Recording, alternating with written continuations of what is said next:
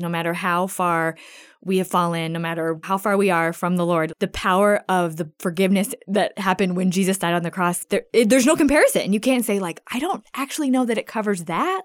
That's really bad. It's like, no, there's no comparison between our sin and the level of grace and forgiveness that Jesus offers. Like, it's not a close call. It's a wash. Like, whew. Yeah. And I just think that's incredible.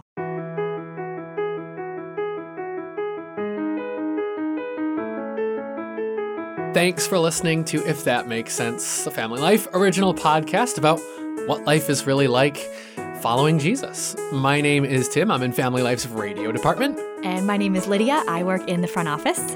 My name is Mike. I work for the performing arts and events departments. Romans is the book we're going through for this series of episodes. It's been so much fun, and we're glad to have you along for the ride. And if it's your first time listening in, that's A-OK. No need to go back and listen to the other episodes first. Always can if you want to. We're in Romans 5 today, and we're actually doing the second part of that chapter. There's just so much stuff here. It felt like we kind of needed to split it in two. I mean, man, couldn't really do it all at once. And it can be a little heavy. I think it was kind of funny, Lydia, that you and I, without even talking about this with each other, kind of had the same idea. Like, this version you're reading from is actually the version I read from when I first fell in love with God's Word. Yeah, that's awesome. Yeah, we're going to be reading the portion today from the Message, which I feel like I often go to when there's a chunk of scripture that I am just, like, I read it and I'm like, I feel like there's really good things here, but like, I feel like I can't quite grasp it. I think sometimes the Message just like breaks it down into verbiage and language that like can add so much to the depth of scripture. So yeah, I'm going to jump right in and read. So we're starting in verse 12, going through the end of the chapter, right? 21? Yeah. Okay, perfect. So this is Romans 5, verse 12 from the Message. You know the story of how Adam landed us in the dilemma we're in. First sin, then death. And no one exempt from either sin or death. That sin disturbed relations with God in everything and everyone, but the extent of the disturbance was not clear until God spelled it out in detail to Moses. So death, this huge abyss separating us from God, dominated the landscape from Adam to Moses. Even those who didn't sin precisely as Adam did by disobeying a specific command of God still had to experience this termination of life, this separation from God. But Adam, who got us into this, also points ahead to the one who will get us out of it.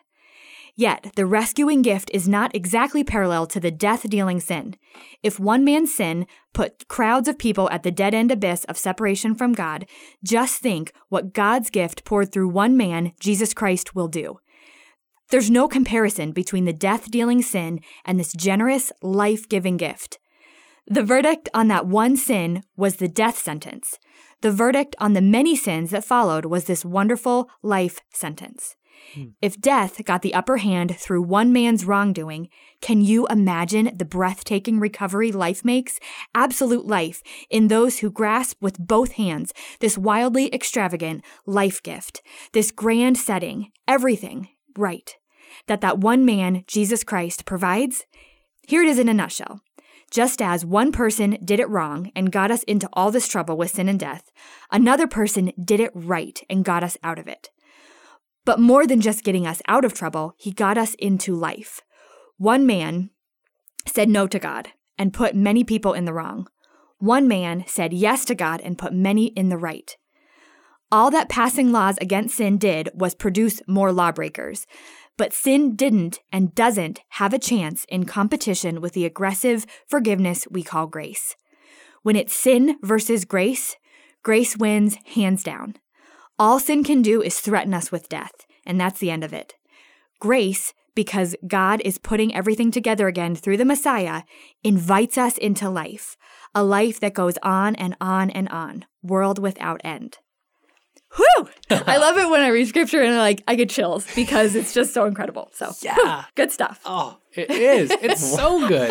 It's so good. And that's always there.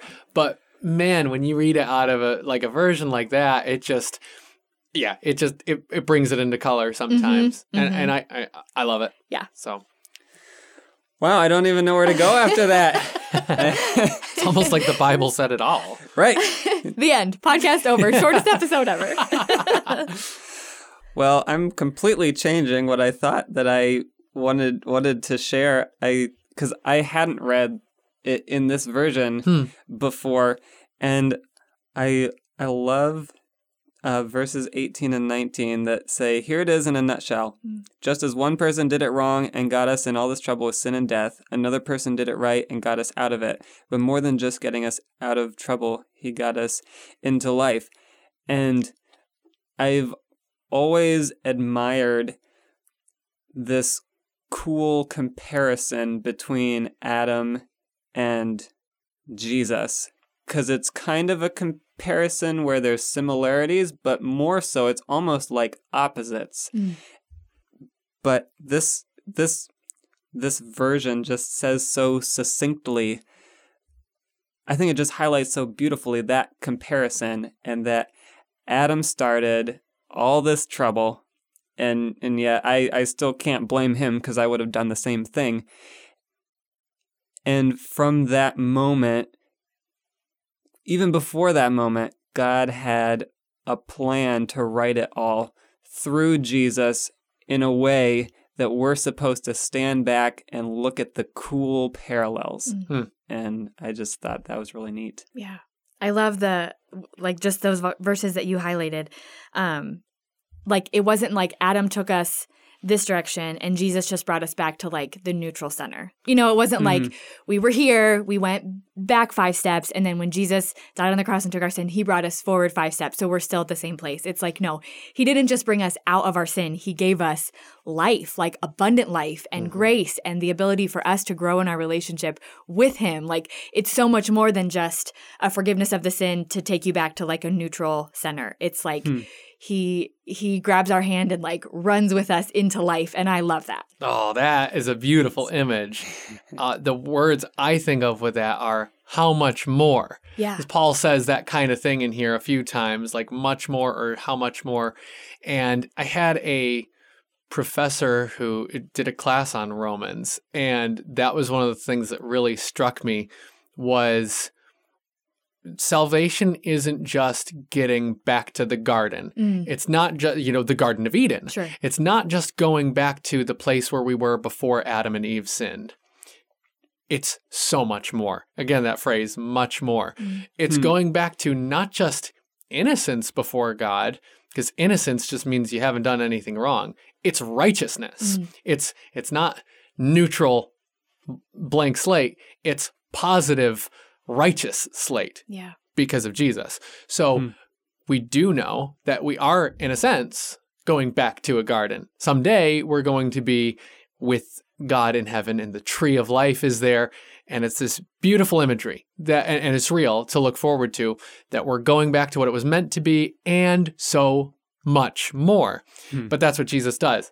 And the much more, I mean, it's about our future hope for sure, but it also comes into play with how we got saved in the first place. I'm just looking at it from the ESV version right here because it's a little easier to see individual verses. For the judgment following one trespass brought condemnation, but the free gift following many trespasses brought justification. So, yeah, it's a little more elegantly put maybe in the way that the Message does it, but that it was one sin brought condemnation for all of Adam's life, and then all of us following in his stead as our first parent. We all fell into that too. That one sin is enough to separate you from God. One life, one act of righteousness, Jesus Christ, what he did for us, that covers all the sins. Yeah. No amount of condemnation can exist after what Jesus did. Yeah. So that much more is there because it's like, yeah, sin did condemn you, but grace forgives you way more than sin could condemn you. Yeah, it's just so good. The verse in the Message, I don't know, because it's hard to say verse for verse, but right. There's no comparison between that death-dealing sin and this generous, life-giving gift. Yes, that's the part. And I love that. There's no comparison. Like, our sin is horrible. Like, there's no denying that. But the grace, like, I don't know, I think it just goes back to the power of the blood of Jesus. Like, no matter what the sin is, no matter how far we have fallen, no matter, how far we are from the Lord, like, the power of the forgiveness that happened when Jesus died on the cross, like there's no comparison. You can't say like, I don't actually know that it covers that. Like, that's really bad. It's like, no, there's no comparison between our sin and the level of grace and forgiveness that Jesus offers. Like, it's not a close call. It's a wash. Like, whew. Yeah. And I just think that's incredible. So, and I think it's just good to like remind myself of that in those moments where it feels like, you know, because sometimes it can be overwhelming. The world is hard. Like, there's a lot of destruction and despair in the world. And just like to be reminded of the power of who Jesus is and what he did on the cross is like, I don't think you can ever be reminded of that too much because it's just incredible. Yeah. Life-changing.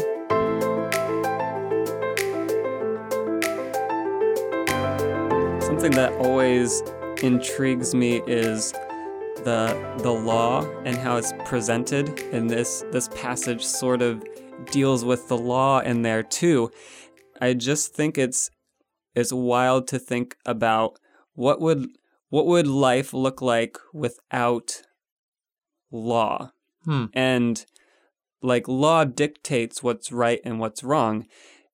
So, for instance, if the highway has a sign that says 55 miles per hour and that's the law, and I drive 60 miles down the road, I'm breaking the law.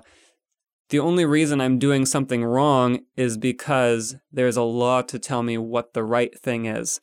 And just, it's fascinating looking at different cultures, and different cultures have different ways that they govern things. And so the idea that right and wrong comes from this law. And so this law that God gave them, it's so interesting to me in verse 13. It says, "For sin indeed was in the world before the law was given, but sin is not counted where there is no law, yet death still reigned." So that's always something that's been like just a little confusing to me in understanding that it's so cool and crazy when I'm able to kind of wrap my mind around what it means that Christ didn't come into the world to abolish the law, but to fulfill the law. And I don't even know if I can intelligently talk about it, but to just start to wrap your mind around it. But then I guess the thought I have, or the confusion I have, is backing it up to this time between Adam and Moses where there was no law, and it says it right here in Scripture. It's not counted as sin because the law wasn't there. It would be like me driving down a road where there's not a speed limit sign. I can't get pulled over for going too fast because there's no speed limit sign there. There's no law. It's not counted as sin, yet death still reigned. So do you guys have thoughts on that? Well, I do, and I'm glad you brought it back to death still reigned at the end, because that's where I was thinking, and it's a perfect example, the speed limit. Maybe if we think about it like this, because clearly it's not the Bible saying that there's any such thing as moral relativism, that right. It's only wrong if your culture says it's wrong. It's only wrong because he says, even though it wasn't counted as sin when there was no law of Moses, we're talking about that period of time, many years before God gave the Jews their laws. Well, even though it wasn't sin before those laws were given, it was still death. It was still a way of life that led to death. It wasn't called sin. You couldn't write somebody up for it and say, oh, you broke this commandment. I can show you here. Adam broke a specific commandment. God spoke to him specifically. But the other evil things that were done in between Adam and Moses, while they weren't breaking specific commands because God hadn't really given the law yet, it was still death that was reigning because their choices were still against God's will for us. Thankfully, he gave us that in the law. But like that speed limit example, that's interesting. Yeah, so would you be breaking the law if you're driving 70 miles an hour on an old dirt road that has no speed limit? Even if you're not breaking the law, you might be living more in accord with death when you do that, because it is not good for you to be driving that quickly on roads that don't support that kind of speed. Yeah. It might not be breaking a law, but it's still living in death. And I think that's interesting that the Bible's not saying, oh, they were fine before the law came along. That just messed everything up. Well, think about everything that happened in Scripture between Adam and Moses. Ugly stuff. Yeah. Horrible stuff. Yeah. You know, and like that's not life-giving. I mean, you think even Cain and Abel, you're like, what? Genesis 4? If that? I mean, you don't even make it a couple chapters in and somebody's already killing their brother. Like, that's not, I don't know. And I'm sure that Adam and Eve were not like, okay, this might get too dark. Like, I'm sure Adam and Eve weren't fine with that. You know what I mean? Like, they looked at that and been like, our one son killed our other son. That's horrible. Mm-hmm. Like, and I think that's what, when it comes back to, in my mind, like, even if you don't have the law, I think, what's the verse about, like, you know, people that like have never heard it, who have never read scripture, but like the law is in their hearts. Yeah. Like they kind of know if I kill somebody, that's not like, oh, that's a great thing that I did. Like that's a horrible thing. Even if you have never read the 10 Commandments or read scripture, like that God's law, what is that verse? Actually, I can't remember exactly. Very astute listeners will know. It was an earlier episode. I can't remember which one. It's in this book. It's in Romans. The conscience. Right, exactly. Like you said, might not be sin, but it was definitely a lifestyle that led to death. Like decisions that were selfish and people that only thought about themselves or, you know, whatever. I mean, that's like, it's fascinating that God did the whole flood, Noah's Ark, wipe the earth clean. Before. That's fascinating. It's making me think so often you think of the law as this drudgery that we have to follow, but you just said it. With or without that, there are things that are life-giving and there are things that bring death. And it's not that we follow these things because we have to, because God told us to. Wow. It's like this is the best way for you to live. And it makes me think of the Pharisees and part of the problem they ran into adding these things.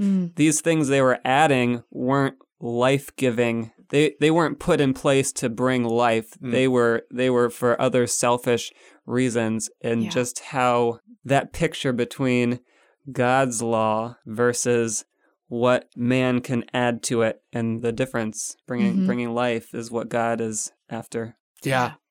There's so much in all of this. By the way, I found it. Oh, okay. It's Romans chapter 2, verse 14. And when Gentiles who do not have the law do by nature things required by the law, they are a law for themselves, even though they do not have the law. So you're right on track. And excellent. Way to go, Romans, packed full of all the truth. That's right. It's fitting. It's all in here. One more thing I do want to say to that, Mike, is that's what Jesus does, is he shows us what the heart always was. God's law was never meant to be a picky thing. It was never meant to be for its own sake. Like, we just do it because rules are cool. Like, that was how God told his people to worship him in the Old Testament. But Jesus comes, he fulfills the law, again, not abolishing it, but to show us God's heart that was always behind it. It'd kind of be like if somebody showed up and explained to you, hey, you know why we have speed limits? No, but it's very important to always go exactly, never 1.1 mile an hour over it. It's like, well, okay, you're right. Here's why we have speed limits. Oh, okay, they're because that's the amount of speed that's safe for a particular area? Yeah, that's what they're for. Oh, okay. It's like teaching you the heart behind it, the why behind it. Right. And let's be honest, those are the type of rules that are a lot easier to follow. Right. Somebody just throws a rule down, you're like, well, that's dumb. Why? I don't want to do it that way. Yeah. But if they teach you and show you the heart behind it, you know, I don't know. For me, maybe my little rebel heart sometimes needs that, you know, because it's helpful to understand. And I think that's what scripture is full of, is that like understanding the heart behind, and even reading scriptures like this today, like the life-giving that Jesus invites us into when we follow him. It's not about check these boxes, follow these rules. It's like, I want you to have abundant life and follow me. And this is what I'm asking you to do because I love you, not because I want you to follow these rules just for the sake of the rules themselves. And let's be honest, there are still parts of the Bible, even if we don't follow all the Old Testament laws today, there are still parts of the Bible that apply to us where we might say, okay, but wait, why, God? But why? Like, okay, I see this is in your Bible. You don't want people to live this way, or you have this desire, or this is right and this is wrong, but why? And there are times where the Bible might not give an explanation that is satisfying to our 21st century sensibilities. But what does it give us? More than the Jews had in the Old Testament. It gives us more than that because it shows us God's heart. Yeah. Even if he can't tell us exactly why. Everything that's in the Bible is in the Bible. Insert your own least favorite command here. Whatever it is. Insert the thing that makes you mad when that's in the Bible. I wish that weren't in the Bible. I don't like that. That doesn't seem right. Even if he doesn't explain exactly why that's there, we have more than the Jews had. We have Jesus. We can see God's heart in Jesus, and we can at least trust him. Yeah. If my parents give me a rule to follow when I'm a kid, my mom didn't always like when we'd ask why with everything. There would be some times where she'd say, well, you can't do that because this is unsafe or that.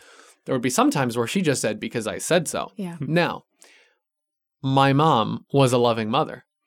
I might not have liked hearing that sometimes, but I knew I could trust her. Yeah. I knew she wasn't being abusive with the because I said so rule. Right. I knew, maybe I didn't put it in these words as a child, but Mom, you've proven yourself time and time again to have my best interest in mind. Yeah. I can trust you for the few times that you still say, because I said so. Yeah. Because I know your heart. That's Jesus. Yeah. Jesus is the heart of God on display on the cross for us, abundantly so much more, giving us this grace that beats our sin hands down every time. That's how we can trust him. And that's how we can trust him with every part of this word that he gives us, even the parts that are still uncomfortable and hard for us to understand.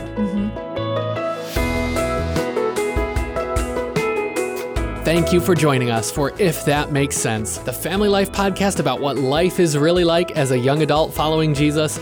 If you enjoy the show, please send it to a friend. Your genuine appreciation of the show is the best way for word to get out. And it would make our day if you left us a rating and a review wherever you found this episode.